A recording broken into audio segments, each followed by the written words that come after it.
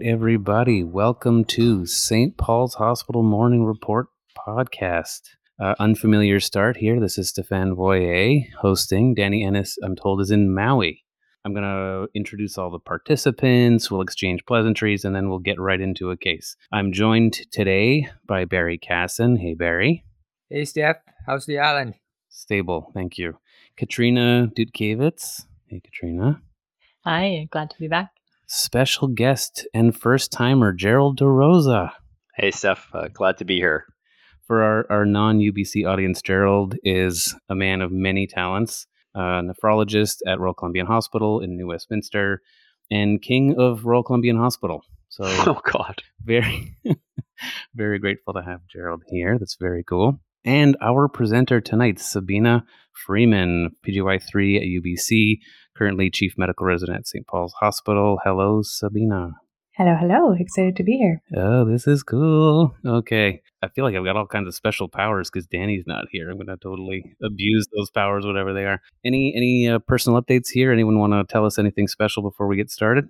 Yeah, I just want to say that I'm really happy that this is the beginning of a new era for these podcasts, and I'm really, really delighted that Gerald's joining us, and in future, other clinical teaching unit directives from the various teaching sites. So I'm really excited. Yeah, very cool time. We're hoping to get some more consistency in our output here. And so this is how that's going to start. Okay, Sabina, without any further ado, let's get into it.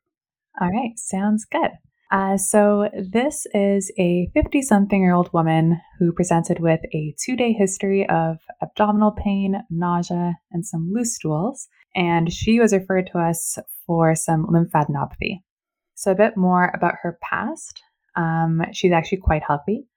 She had a nasoseptal reconstruction about 3 years ago for a nasoseptal deformity that was causing her to have recurrent rhinitis. And then she had some microscopic hematuria that was incidentally found on routine blood work urinalysis done by her family physician about a year ago. And she underwent cystoscopy and cytology, and everything came back normal.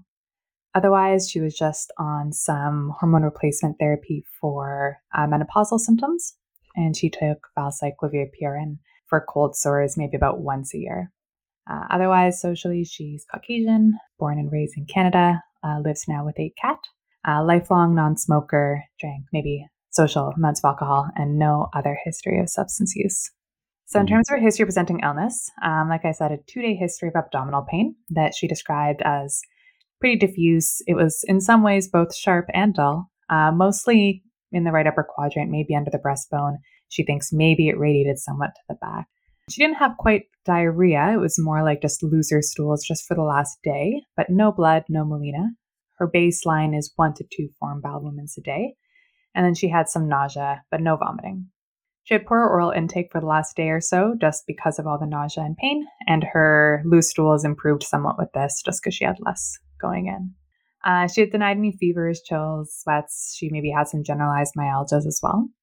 No sick contacts, no recent travel, no raw or questionable food. She denied any urinary symptoms, and she wasn't sexually active. She'd never had pain like this before. No history of weight loss, if anything, maybe a bit more weight gain in the last 6 months. No night sweats, no fatigue. So why is she here? Really, she was set to travel in a few days. So she did a COVID rapid test. Given the era we're in, it was negative. And then she went by a walk-in clinic who they were actually closing. So they said, maybe just go to the Emerge so you can get seen quickly before your trip. So on physical exam, when she first came in, she had a temperature of 37.2. Heart rate and blood pressure were normal at 85 and 115/75. And she was on room air. She looked quite well, a bit uncomfortable. Cardiovascular respiratory exams were normal. Her abdominal exam, she was soft, non-distended, non-tender, no palpable organomegaly. She did have a palpable anterior cervical lymph node that was maybe 1 to 2 centimeters. And then for her initial labs, again, not super exciting. Her hemoglobin was normal. Her white count was 13.8, of which neutrophils were 8.4 and lymphocytes were at 4.5, so both a little bit elevated. Her platelets were normal. She had normal electrolyte panel. Ionized calcium was normal at 1.25. And her creatinine was 79, which was her baseline as well. Her liver panel was normal, but her albumin was 30. So I know what you're thinking. Why is this a morning report, Svina? I think that's fair. So the Emerge department ordered a CT scan of her abdomen that showed pathologically enlarged lymph nodes adjacent to the celiac artery, immediately anterior to the IVC. The most dominant one was 27 millimeters. And she had numerous lymph nodes that extended up to the hepatic hilum as well. There was another mildly enlarged one in the left mid-abdominal mesenteric fat that was 14 millimeters. And the spleen was mildly enlarged at 15.5 centimeters. Otherwise, the liver, gallbladder, kidneys, adrenals, pancreas were normal. So what do you guys think so far? What would you think anything of this? Oh boy. Gerald, you want to take your first swing here? So, I guess based on the information, I always, when we run morning report at Royal Columbian Hospital, I always tell them, start with the big categories, pick something relatively objective, and then use the information to kind of move things up and down. Now, I was wondering if Sabina knew I was already going to be in this podcast because she said microscopic hematuria and a septal deformity. So initially, I think in the history, I was thinking some sort of autoimmune phenomenon, which can present with many different manifestations, this septal deformity, microscopic hematuria, and then now abdominal pain. As you move through it, I think it's still in the consideration, but now you've got lymphadenopathy. And I always tell, the trainees try and pick, the most objective abnormality. So clearly this person's lymphadenopathy is an issue. And so that brings in the whole concept of, could this be something hematologic / malignant? Could it be infectious? So those would be the big three categories that I'd be thinking of at the present time. And then, I would go from there and see what else I wanted to kind of investigate further. Can you just spell out for us what you were interested in, what you were thinking about with the nasal septal deformity and the microscopic hematuria? Oh, yeah, absolutely. Well, we'd be thinking about some sort of small vessel vasculitis. So definitely, even initially with the nasal, whenever someone tells me they have a nasal septal deformity, it just, perks up my ears as a nephrologist who has seen a fair amount of vasculitis.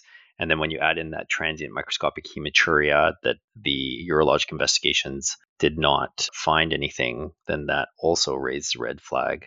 That being said, I do get referred in an office setting a lot of times intermittent microscopic hematuria that you'd never find an actual answer to. But, that would have kind of pointed me towards a granulomatous polyangiitis situation. Yeah. So I'd probably then look into more pulmonary manifestations.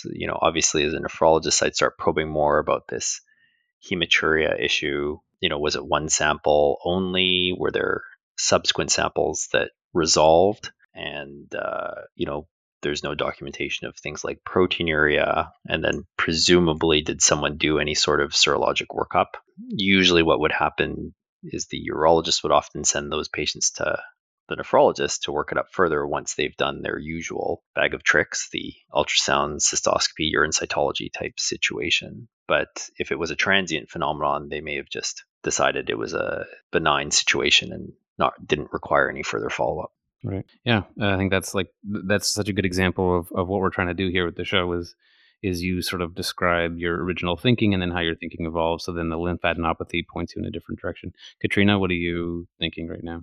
Yeah, I think my thought process was similar to Gerald. As soon as I heard that kind of nasoseptal, microscopic hematuria, I find those are things that on history patients often discount, right? Like, I had this, nasoseptal reconstruction. It was nothing, it's in the past, but that kind of flags that autoimmune process as well for me, thinking about that sort of GPA process, as Gerald was saying. I also wondered about the oral HSV 1 times per year. It's not a lot of flares, but could there be an element of immunosuppression? And I know that can go along with autoimmune processes as well. So even just in that past medical history, that's sort of the route that was flagged. But then as Sabina was talking, I was wondering, why in fact was this person referred to internal medicine? So then we came to the lymphadenopathy, and then I have a very similar initial differential with those sort of top 3 categories as Gerald was describing, the autoimmune, malignant, infectious. And I feel like much as it comes up time and time again, but as soon as there's diffuse lymphadenopathy, then I think about TB. And I also wondered about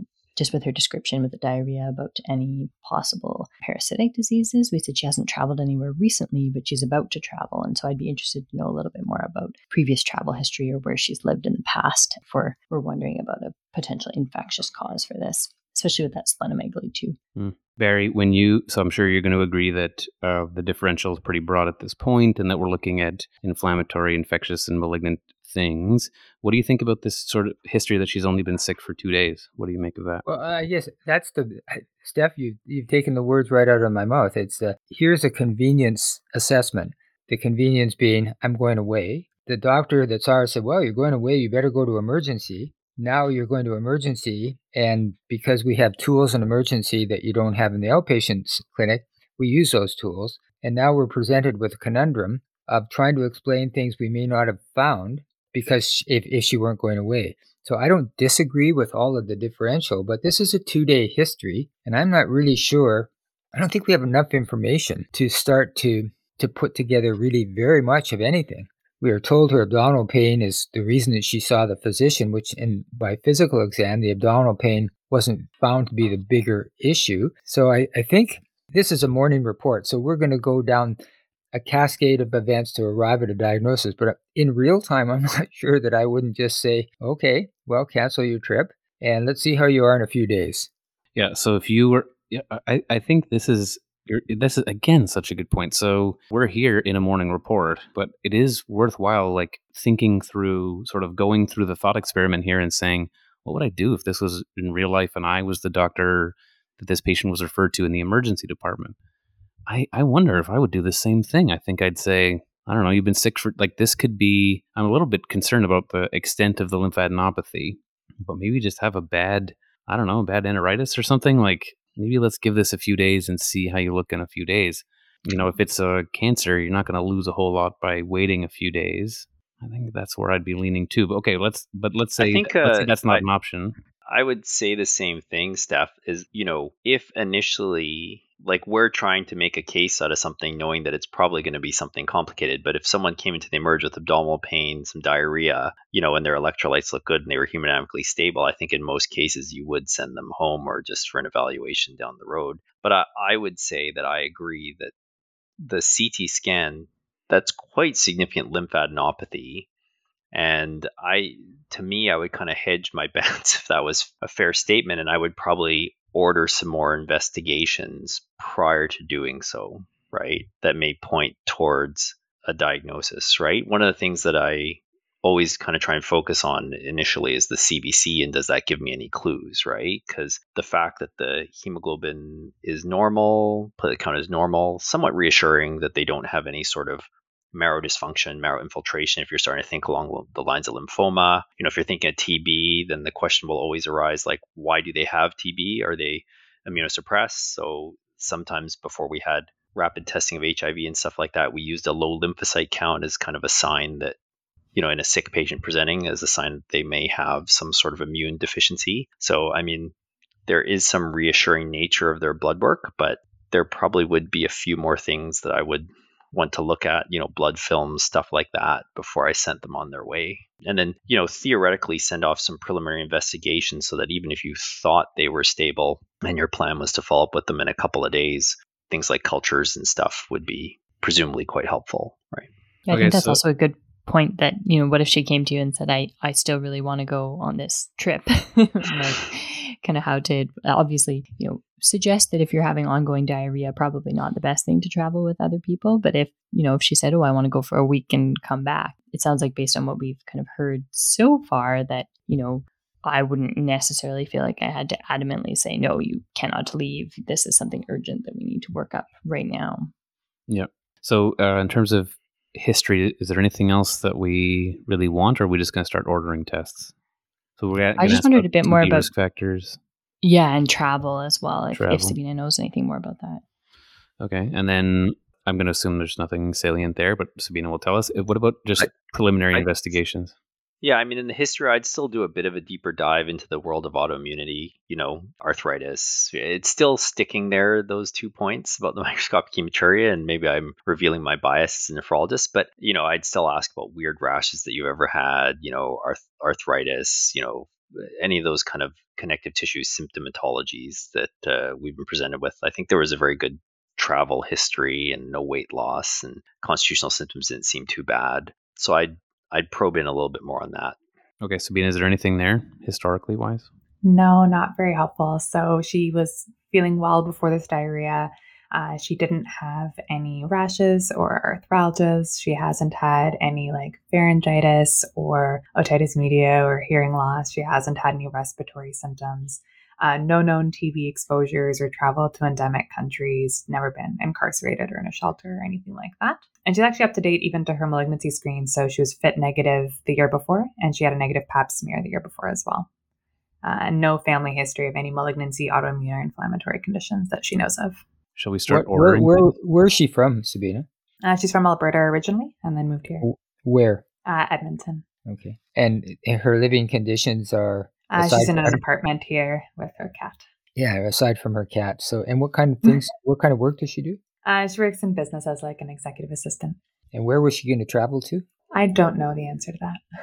And Sabina, we'll presume there's no significant family history of unusual diagnoses or anything like that. Is that correct? Okay. I mean, just the only point I'd make is, and the intervention at this time with this amount of history, I'm always concerned, like, and I agree with everything that's been said, but would the finding of an ANCA, would that make our diagnosis? Would the finding of a biopsy of a lymph node showing inflammatory changes make our diagnosis? So the testing sometimes, I'm cognizant of the fact that the testing as well may be as misleading as the history. And I'm not negative on this. It's all presenting a bit oddly. Yeah. Yes. But this could be, Barry, as you're saying, the abdominal pain, the acute problem for the past 2 days could be a red herring. And we've incidentally now found something that is abnormal that we now have to chase down, you know. No, absolutely. I don't disagree with what's been said. It's just like, where's my role in the intervention and trying to assess this? I'm having a bit. It's not like we found something dramatic clinically that suddenly has changed. It's convenience. And incidentally, eating too much red herring will cause diarrhea. So that's a whole other. I see. Another red herring. From personal experience. When I'm explaining, when I go over cases, sort of ambiguous, weird cases with residents, I often I find myself saying, the two best doctors in the world are time and Google. And here, I think we may need more time. We're going to start ordering things now, but I mean, yeah, in real life, I think more time would be really helpful here. And I always tell them the third best is Barry Caston. Barry Caston is such a good doctor that he when he asks about travel history, if you notice there, if you go back and listen, he wasn't asking where she'd been. He wants to know where she's going. That's how good a Dr. Barry Caston. Yes, that's right. I'm predicting what you might get. Okay, so the salient things here are leukocytosis and lymphadenopathy. What do we want to? Pretty diffuse lymphadenopathy. What do we want to start biopsying things? I don't know. Tempting. I think we're gonna. I think we're gonna go back to the basics. Start with the obvious, right? They've got diarrhea, abdominal pain. So I think we'd send the stool off for a C. diff, cultures, O&P, to just focus back. Like we've all said, you got to focus back on the primary problem, why the patient actually came in or was sent in, right? So I think I would definitely do that as part of our workup. They've got a leukocytosis, so presumably you're going to send some blood cultures, and you're probably going to do just a basic chest x-ray as a screening tool for a number of reasons. A, for the leukocytosis, but B, also given this history of the saddle deformity and things like that, and the lymphadenopathy. And then I guess because of the history of the microscopic hematuria, not that this would be something that would compel the patient to stay in the hospital, but it would be interesting to have a repeat microscopic urinalysis and some quantification of protein. So the quickest one would be like a urine ACR, because if both of those things were abnormal, you would know that there is some sort of systemic process starting to affect the patient's organs. So what I would do at this point is I would get the pathology from the nasoseptal reconstruction.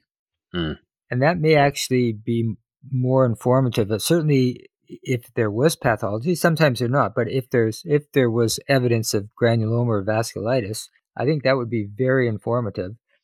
But aside, and I don't disagree with Gerald. I think it's fine because it's really the sort of recipe that we use when you present with these symptoms. But again, it's early days. Kat?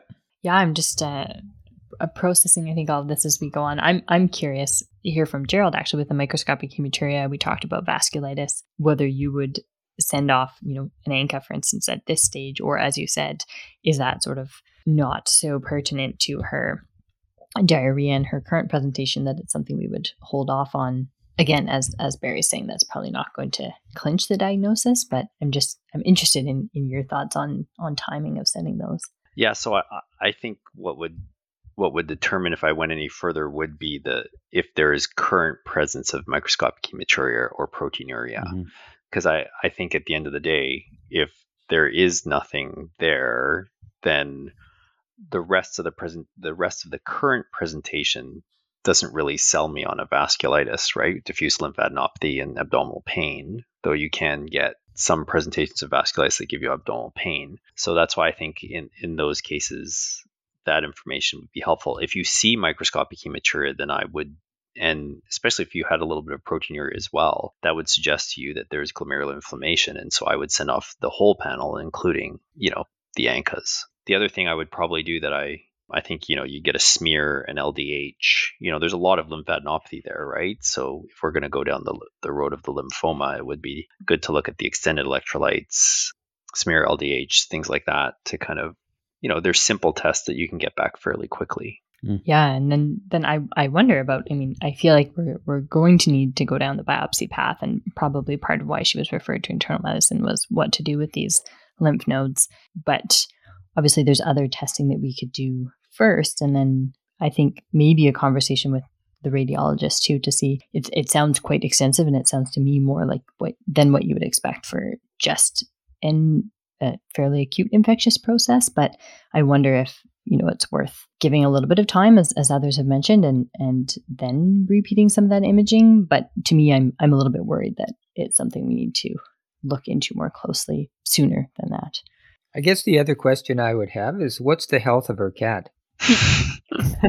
Well, there have been stranger issues with pets that have been unwell. So what's the background? There's the issue of toxo.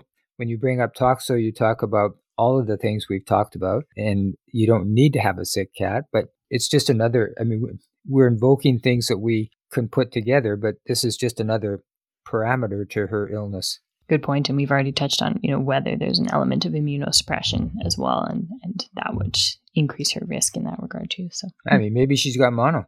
I guess the cat's well enough that she feels comfortable going on her trip and leaving the cat behind. I do think the operative question to some degree is, what are we actually doing with this lady? Yep. Right. And so I think, are we telling her not to go on her trip? Which I would say yes, because if you're going to another country, or where's her trip? Is it another country, or? I think we don't know, right?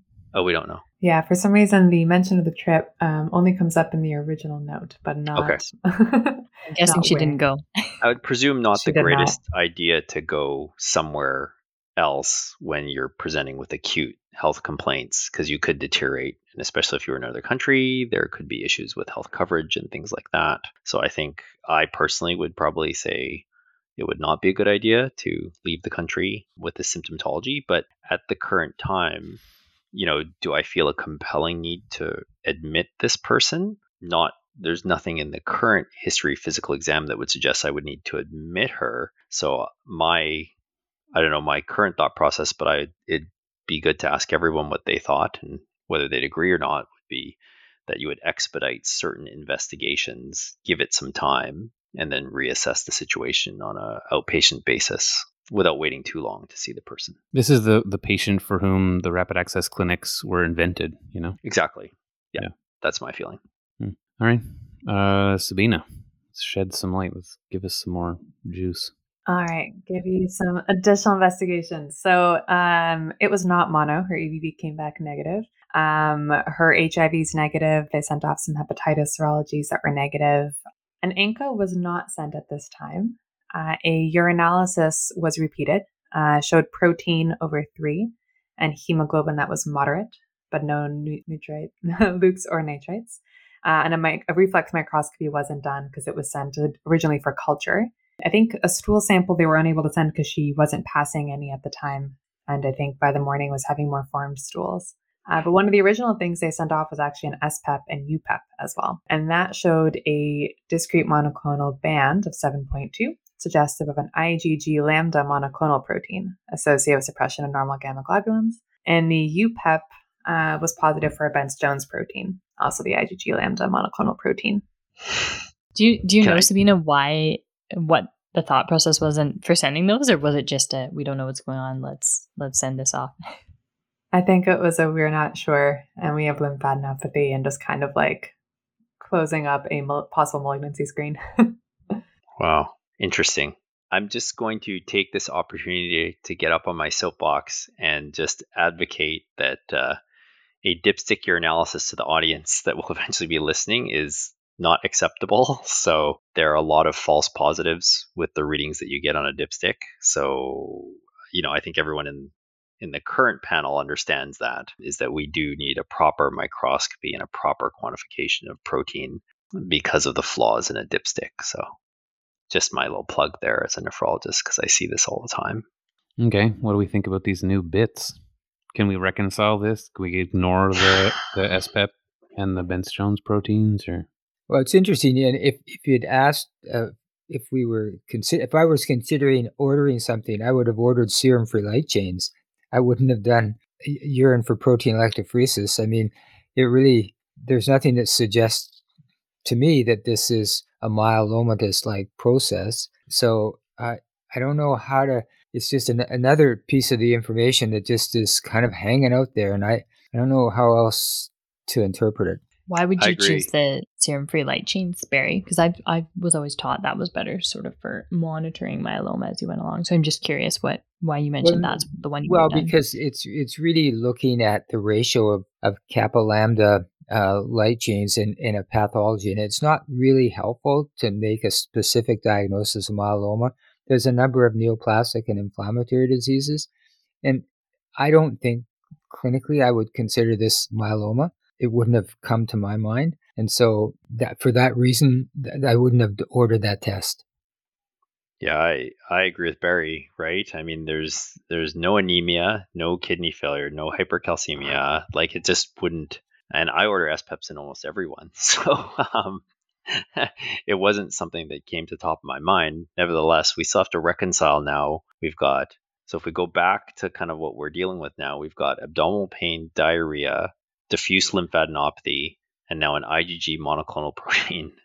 And how are we going to reconcile all those? Because that's certainly not how myeloma would generally present, right? So that being said, if someone has underlying hematologic disorders, are they immunosuppressed? Does that make them susceptible then to opportunistic type of infections, therefore leading to lymphadenopathy? Is the lymphadenopathy leading to the, now you could start thinking, if you go down the opportunistic infection route, there are lots of opportunistic infections that cause diarrhea, abdominal pain, things like that. So, do you have to start thinking about things like CMV and other things that would not be kind of as common in an immunocompetent individual? Mm-hmm. Yeah, and it definitely pushes me towards wanting to get that biopsy sooner. I think raising the malignant flag and whether these lymph nodes are related to a lymphoma or something like that in the background. So I'd be more keen to get the wheels moving in that front. I think this lady's going to die of red herring poisoning.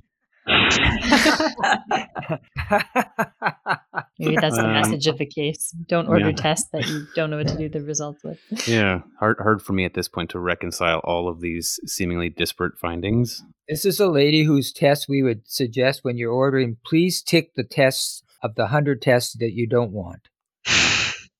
Okay, so not clear if the SPEP findings have anything to do with the adenopathy, and certainly even less clear that they have anything to do with the diarrhea and her acute illness. Okay, so what do we want to do next? And throwing up your hands and walking away is not. Well, by this time, I think that all of us have, I think if we would had our druthers, most of us would have said, go home and let's see what happens in a few days, because it's really hard to, we're going to arrive at an answer, but we can do a lot of intervening and cause some morbidity without really understanding what we're going to do with the answer. Mm-hmm. Yeah. So I also think at some point, okay, if we're going to go down a road of, let's say we've kept the patient and we're going to do more extensive investigations, I think it's fairly reasonable at some point to call a friend, right? And so now you have a patient with a discrete monoclonal band as well as diffuse lymphadenopathy. And so I personally would probably at least have a conversation with my hematology colleagues to, determine, because they may help guide which way you go, right? If they feel that the monoclonal band is of significance and needs further investigations, you're really thinking, does this person warrant a bone marrow biopsy to look? Now, they may not be as impressed. They might say, do a skeletal survey first, look for other signs of potentially myeloma, as opposed to they might look at the splenic enlargement and the lymph nodes and make a suggestion that we go after the lymph nodes instead, right? But I think if we were to investigate this person much further, the abdominal pain diarrhea, I want to see if it settles with time. I wouldn't treat it. And so the question would be tissue. Yeah. Do we need to get tissue? And I do think in that case, the hematologist might be helpful in providing some guidance. But just to be the devil's advocate, so now I'm the hematologist that you call, and I'm in my toolbox, I have a few tests and the possibility of doing a bone marrow biopsy.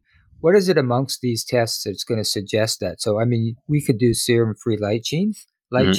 We can do immunoglobulins to see if one of her immunoglobulins is suppressed that supports the diagnosis of myeloma. But I don't know that they're going to be able, I really can't say from the prediction, they're going to say, yes, do a marrow or not do a marrow. I'm just not sure how That's would fair. develop.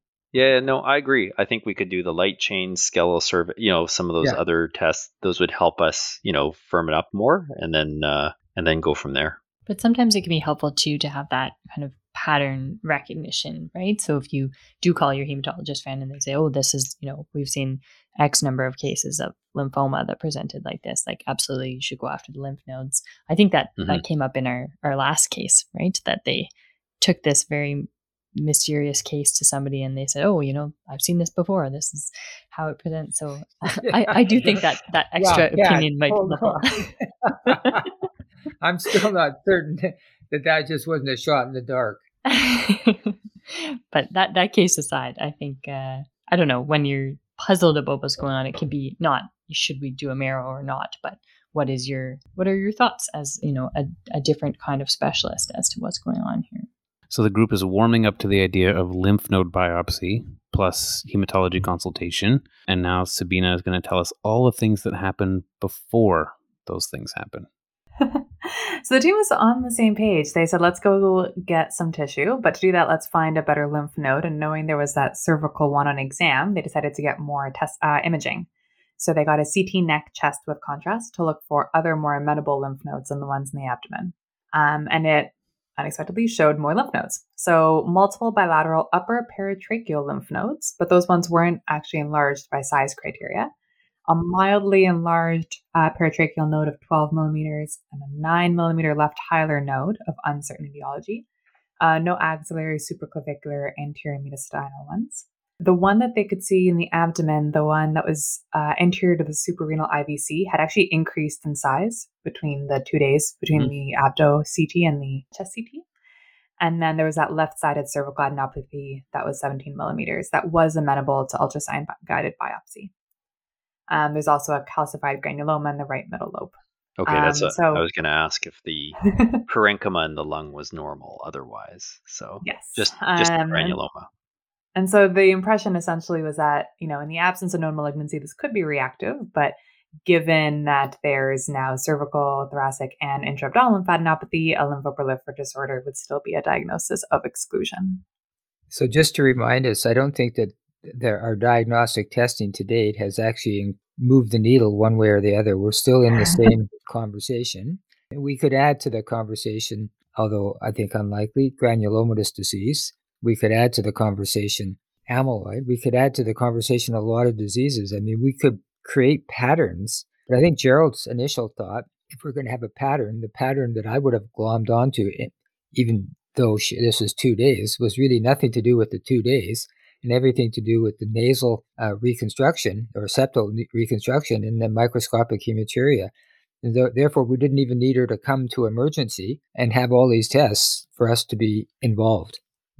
Yeah, I think I feel like for me, that increase in size of the lymph node and this quite extensive lymphadenopathy has made me a bit more worried about malignancy than maybe originally I was. I think I was originally more on the autoimmune side, and that may still be where this goes because A, those tend to be interesting cases, but B, we had this nasoseptal reconstruction and hematuria, etc. But I think for me, I'm a little bit more worried now than I was about malignancy as a potential diagnosis. Sabina, was there any, early markers of tumor lysis, LDH, phosphate, uric acid? Did the team presumably do that sort of stuff and look for that? We only have the extended lights that were normal. Okay. No LDH or uric acid at this time. Okay. And going back to Barry's point, did someone eventually do a microscopic urinalysis and a urine ACR to kind of see what was going on in the kidneys, or? Eventually, yes. And I can tell you that she does have actual red blood cells. Let me try to pull them up, but not an ACR. Okay. All right. So essentially the team at this point, just moving along, did decide that, well, if we have a cervical lymph node that's amenable to ultrasound, guided biopsy, let's go for it. So obviously before their biopsy, they get some blood work. And in the interim, her white count has normalized again. But her INR is 2 and her APTT is 45. And IR doesn't want to do the biopsy with those numbers. So, well, they do what all of us do. They gave her some vitamin K and her INR went from 2.0 to 1.9. So they gave her some more vitamin K, this time IV, and her INR went from 1.9 to 1.9. Were her liver enzymes, Sabina? Her liver enzymes have been normal, just the low albumin. See, so my prediction of hematology was... Good. I mean, now we're going to have to go into the realm of investigating her abnormal INR PTT. So, and it's not correcting with vitamin K. So I think you said her liver panel was normal prior, right? The albumin's 30, but the bilirubin's normal. But now you have to start thinking about other, go down the rabbit hole of, elevated INR for other causes, right? This is disappointing. If I were her, I'd go on my trip. Get it in now. We're just making her sicker. Why is this lady's INR 2?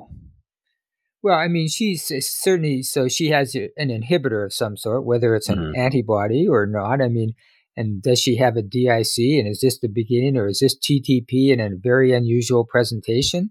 I mean, all of these things I think are a consideration, but her kidney function and her platelets are normal. It just seems so bizarre. This is weird. Okay, so we think this is probably, she's got some inhibitor related somehow to this lymphadenopathy. It's feeling more like things have taken a turn towards the hematologic malignancy sort of avenue. Is that right, or am I just spewing nonsense here? Yes. Oh, okay. I'm spewing nonsense.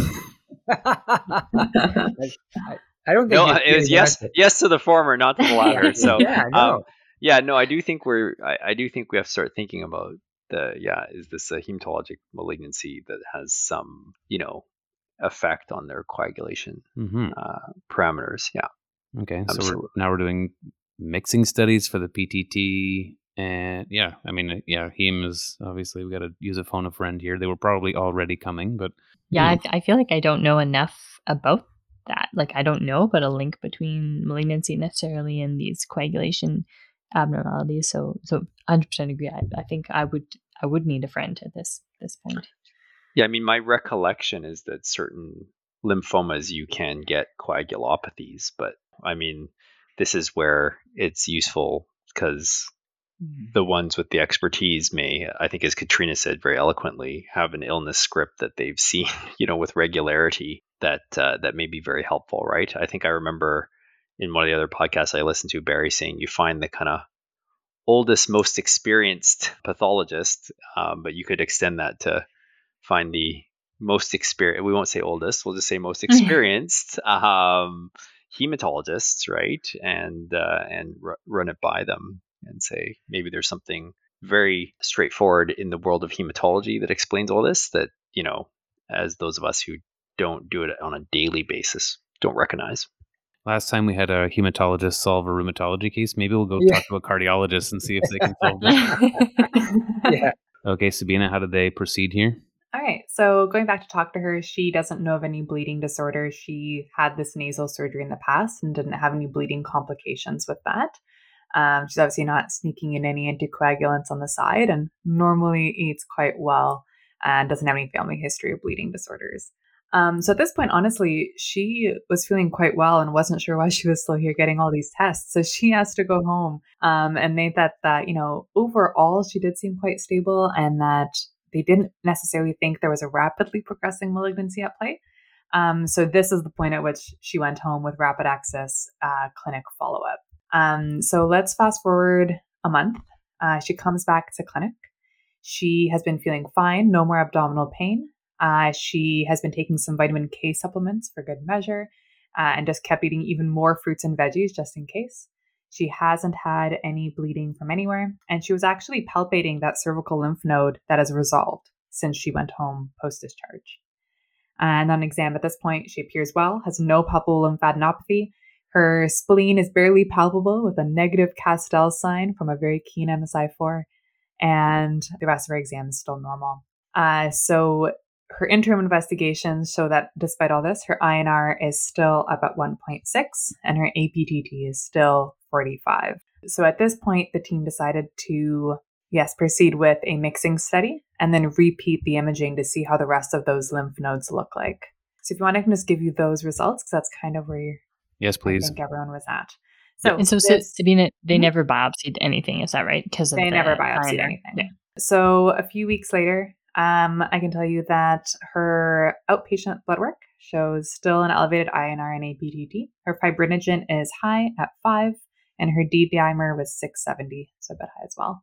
Her mixing study showed complete correction after mixing with normal plasma, suggestive of more of a factor deficiency picture, including liver disease or vitamin K deficiency. Other outpatient things, her renal function's a bit worse, so her creatinine's now 103 from 87 when she left hospital, from 79 when she came in.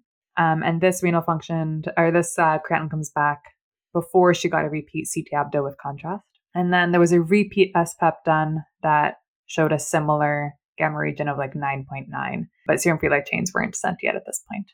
Her repeat CT abdo-pelvis shows a bit improvement of the splenomegaly, so now 14 centimeters from 15.5. And then there's some more nodes. So she has a 3 centimeter peripancreatic lymph node, but a normal looking pancreas that could be amenable via EUS. There are 2 ileocolic lymph nodes that aren't enlarged, but look a bit concerning, suggesting maybe a necrotic or cystic replacement. And they're actually better than her previous CT when she was in hospital. And the rest of her organs and everything else looks normal. Okay. And so did her diarrhea get better? Yeah, that was all fine. And so Sabina, at this point, hematology has not been involved. Is that correct? Not yet. She's coming back to GIM clinic right with these findings. Okay. And presumably they did this CT wondering if someone could be biopsied. Is that right? Because they've commented about this, amenable to biopsy. So I think it was to see whether things had gotten better in the interim, and if not, was there anything amenable for biopsy since the cervical node was now down? I mean, the reason why I mentioned the hematologist, not just to help us make the diagnosis, but practically speaking, they canceled the last biopsy because of the elevated INR-PTT, right? And if it's still elevated, even if we wanted to biopsy something, we're going to need help to either correct the abnormalities or convince the people doing the biopsy that it's safe to do so.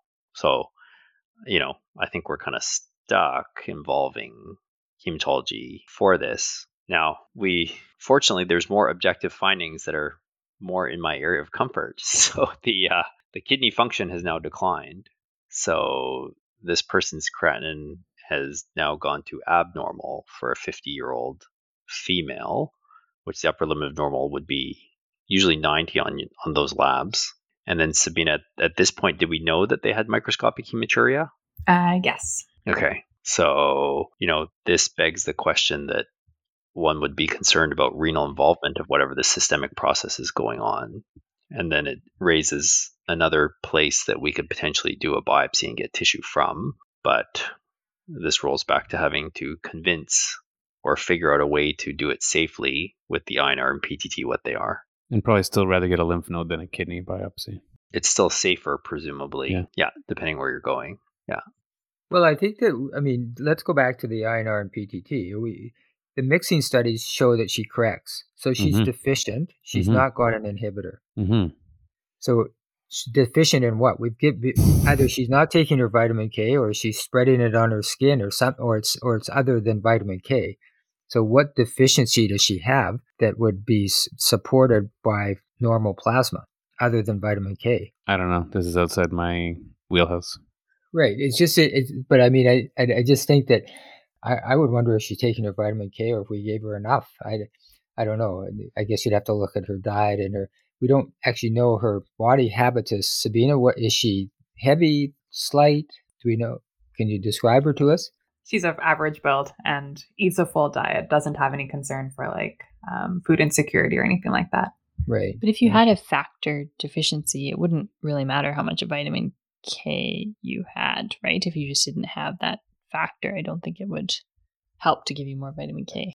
Yeah, sure, she may have a factor deficiency. It's true. Absolutely. So which factor is she deficient in? 9, 11, 13? I think you have to do, I think you have to now do the factors to get the deficiencies. I mean, you also have to start to think about antiphospholipid syndrome, right? So I think we'd have to do lupus anticoagulant. But that wouldn't correct with a mixing study. Right. That's true. Yeah. So I think we should look at her factors to find out what she's deficient in. That might give us a clue. Yeah. I would not biopsy her yet. No, I don't think anyone would be comfortable biopsying her until we actually figured out why the INR was elevated. I'm not going to biopsy, but I would ask someone else to do it. So okay, so did we do factor analysis? Yes. So 2 referrals were made at this juncture. One was to hematology, and the other was to GI to hunt down that peripancreatic lymph node. And I guess because the INR was now 1.6, someone did go after it, and then she did get an EUS at this point.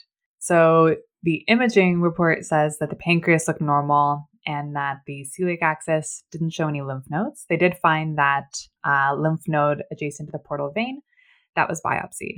And I can tell you now that the pathology showed no lymph node tissue, non-diagnostic, and that the culture was negative, the fungal culture was negative, and the TB stuff was all negative. So God bless this lady for coming back. I'm telling you, she's not sick, and we're going to make her sick. Oh my God. So 2 weeks after that, we get our hematologist's opinion. A factor test wasn't sent off at that point. And essentially, they said, at this point, I wonder if there's a unifying diagnosis for lymphadenopathy, splenomegaly, a monoclonal paraprotein, and coagulopathy. And whether this might be something like a factor 10 deficiency, because that would be on the common pathway in the coagulation cascade.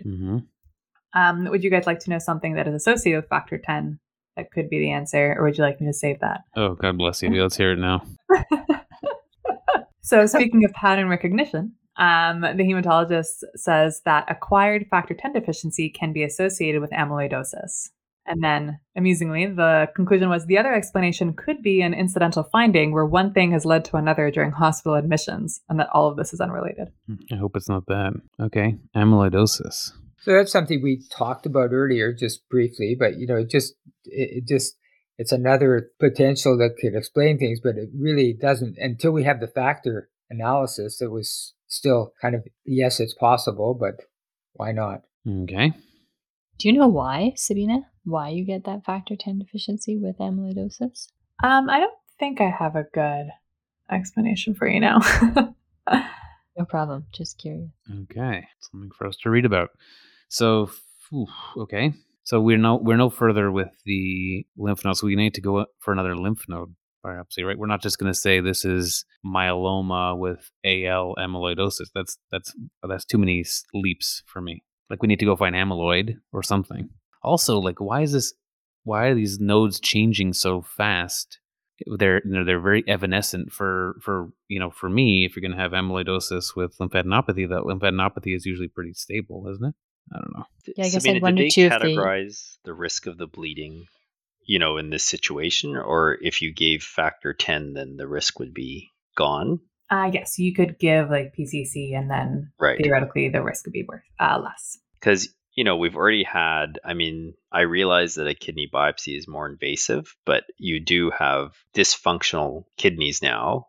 And when you look at yields of tissue in different organs, right, the kidney is a decent one where you'd probably get an answer if someone did have amyloidosis and light chain disease. And so it is progressively getting worse. So, because sometimes when you hunt for these lymph nodes, you get subpar results multiple times. And so if the hematologist felt that with appropriate factor replacement, that the risk was akin to a normal individual, which is a very small chance of major bleeding requiring a blood transfusion and a very, very small chance of a major complication, one could argue that you could go after the kidney.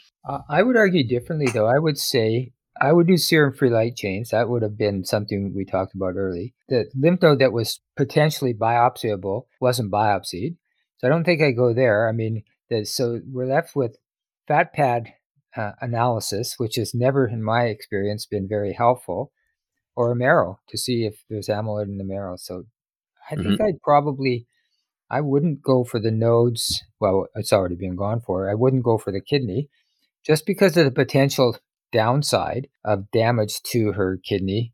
And I think I consider those other twos and do the free light chains. Also, it sounds like they didn't actually get lymph node tissue, but it'd be worth making sure that those, whatever had been gotten, had been stained for amyloid, right? Because that's not done, I think, just routinely. So you'd have to ask for it. Okay, Sabina. That sounds fair. So the factor studies were done and confirmed a factor 10 deficiency, and serum-free light chains were done at this point.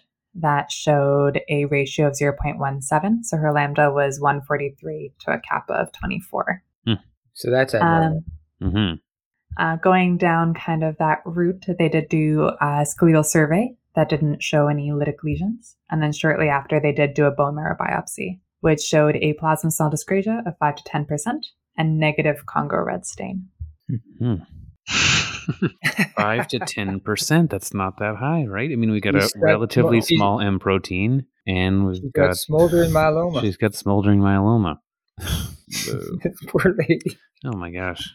Time is always your ally in this situation, right? And she still feels reasonably well. Yep. So, like, even for the renal piece, when you go back to it, it's been climbing. It'd be interesting to see 2 weeks, 4 weeks from now, what the persistent abnormalities are. I'm with you, Gerald.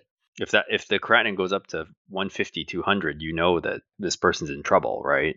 I can give you that if you'd like. Sure. Do we, this is a dumb question, but do we know that her coagulation studies were previously normal at some point?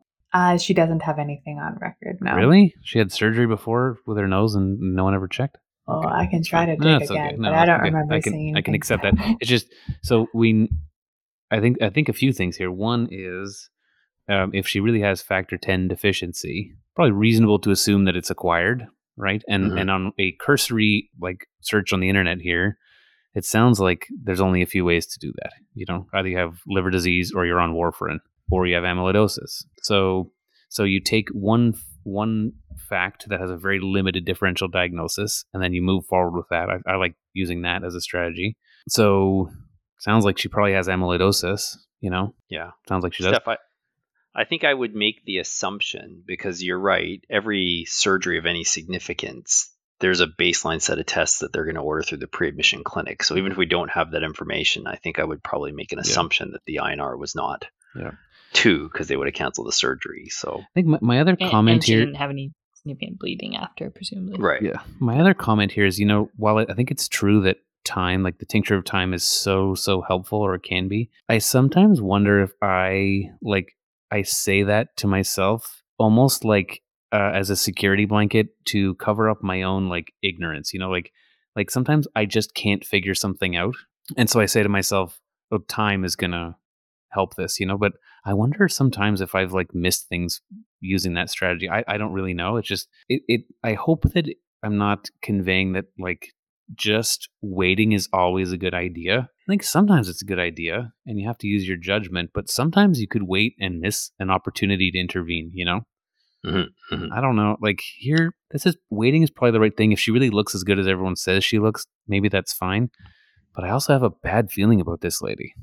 I was hedging with time, but 2 weeks from now. Yeah, which right. Is not a lot, which Yeah. is not a lot of time, Yeah, I right? think- I'm not talking. So we need to be yeah. specific. Like I wouldn't Yes. bring this lady back in 6 months. But there's something worrisome about this lady. Yeah, I mean, if you strip this all down, right, and the area that is within my level of expertise, if you just gave me a case where someone's creatinine went to 79 to 103 with microscopic hematuria, they would be getting if we put all the coagulopathies aside and all the other stuff, they would have a high likelihood at 50 years old with no other explanation of getting a kidney biopsy. Yeah. In the near future. Yeah.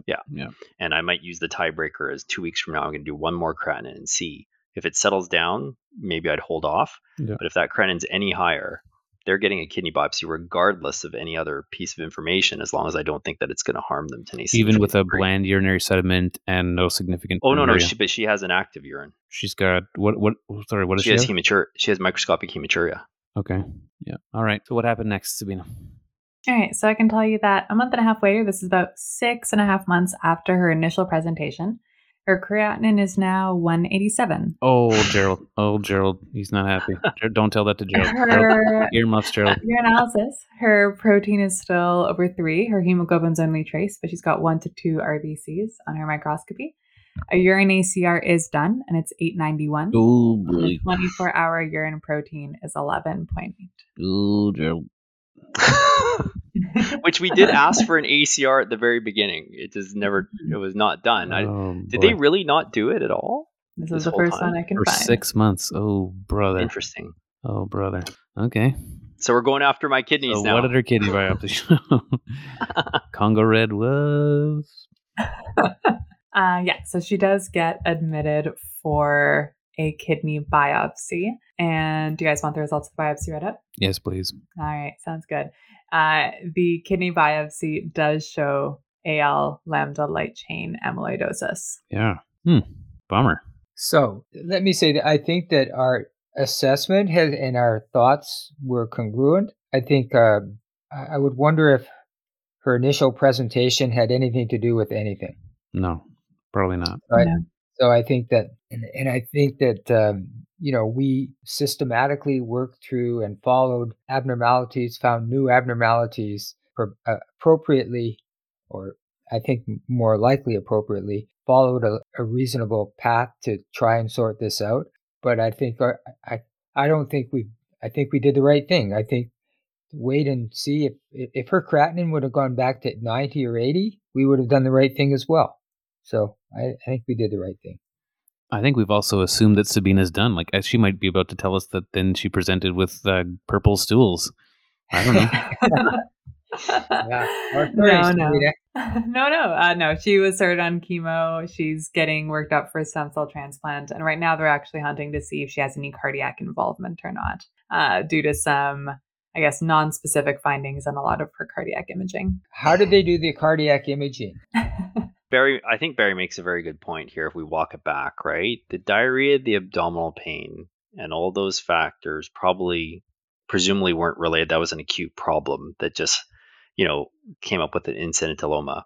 If I think in my practice how this would have evolved if that hadn't happened, and say, for example, I'd just been referred a 50-year-old who had a little bit of an elevated creatinine or microscopic hematuria, or or the internal medicine clinic had been, referred a healthy patient with lymphadenopathy and some mild abnormalities, it may have taken 3 to 6 months to come to that conclusion, right? Now, certain tests may have hinted things a little more. So if, it kind of depends sometimes on where the patient goes and who they see, right? Because we're all going to have a different lens. So because I'm so biased in the world of nephrology, I would have done a protein and a microscopic urinalysis right away and all those sort of things. And I think people, if an ACR had come up with 500 at the time, it would have led people down a different thought process, right? So, but I still think that at the end of the day, these kind of vague diagnoses do take a little bit of time to diagnose, especially when the patient is doing quite well.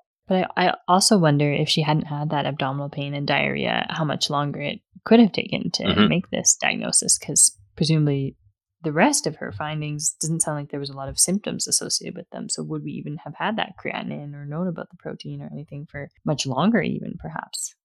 Mm-hmm. And therein lies the danger, I think, when we put together illness scripts and we actually insert ourselves into the illness script, which is sometimes what we do, because we put together things that are disparate. For example, the nasal septal surgery and the microscopic hematuria. And we can do a lot of these things, but in the context of the person, we may do them a disservice. And I think that we need to continue to think about that. What's the problem we're trying to solve for the patient? Not what's the problem we're trying to solve for us. And sometimes those are congruent. Maybe most times they're congruent, but sometimes they're disparate. And when they're disparate, I think the best thing to do is to understand that we're looking at a different process and just wait. I think that's what I liked about this case is kind of how you guys felt in the very beginning, right? Where if you didn't know this was a morning report, then this wouldn't necessarily be interesting. I described it as that feeling when you're doing like a rapid deteriorating patient sim and the patient is still fine, but you know they're supposed to not be fine very shortly. And so there's this moment where you're just overlooking into things, trying to find what it is that's going to set off the chain of events you're supposed to then dig up. And here, honestly, like if that CT abdomen wasn't done, which I think if we were in those initial shoes, we wouldn't have ordered. I don't think any of this would have really gone the way it had. And I think in speaking to her to get consent for presenting this case, she was talking about how relieved she was that it was found, because she also had the sense that had this not been done, this would have been left for much longer. And she wondered whether she should have, pushed harder to find an answer for the microscopic hematuria back when that became a problem a year or two before. I also wondered, Sabina, was there anything intentional about the way you presented her past medical history to us? Because I could see, perhaps a medical student did this case. They decided not to mention the nasoseptal reconstruction, or resident. I don't mean to single out medical students. And then we might not have had that sort of initial leaning towards an autoimmune cause just because we got those two things together right up front. Those actually were there right up front. The astute internal medicine junior who saw her initially already had those two things written down. Well, I think what we have to remember is that the microscopic hematuria could still be an incidental finding, right? It is not necessarily part of the illness script for amyloidosis involving your kidney, right? And I think you were saying that there was only 1 to 2 red cells. So, yes. Yeah. So, I mean, she doesn't have, what we term a nephritic presentation, right? She's got more of a nephrotic presentation, which is what you would normally see. So, that, while it was interesting, probably is not related. I would go back to what Katrina was saying before, is that this patient is extremely lucky to have presented to the eMERGE, because where was this going to become evident, right? I mean, you would presume that it's her INR PTT being high is not going to cause any problems. Lymphadenopathy was coming and going. So I think you're invoking that eventually the kidneys would fail. But I mean, even at a creatinine of 180 and, a protein level of 8, it sounded like she was relatively asymptomatic. So, she may have actually presented even later with fulminant kidney failure as her presentation, unless someone did some routine blood work, because she said she wasn't feeling well, quote unquote, which is sometimes how it happens, right? So I think she's awfully lucky, because it could have progressed even further before she actually became reasonably symptomatic for anyone to look into it more. This is cool. Cool case. Thanks, Sabina. Mm-hmm. Any parting comments before I sign us out? Sabina, thank you very much for presenting a challenge. You were usually down the rabbit hole and drowning ourselves, but this time we were able to keep our nostrils above the waterline and sort of discuss it. Yeah. Thanks, Sabina. I enjoyed this very much. I don't know if Barry remembers, I was Barry's chief resident many years ago, but at one point when we used to run Morning Report every day, Barry said, it always seemed to come back to the kidney whenever I ran morning report. So I'm just very pleased that it ended up coming back to the kidney at the end of the day anyways. Yeah. It was a good day for you to be here. It's a good day sure. for me to be here, and I didn't set it up at all. Sabine, I'll give you your check later. Yes, I was just about to say. And Thanks, everybody. it's very enjoyable. Thank you. Thanks for having me, everyone. All right. Bye. Thanks. Thank you, everyone. So this has been another episode of the St. Paul's Hospital Morning Report podcast. Please join us again soon for another episode.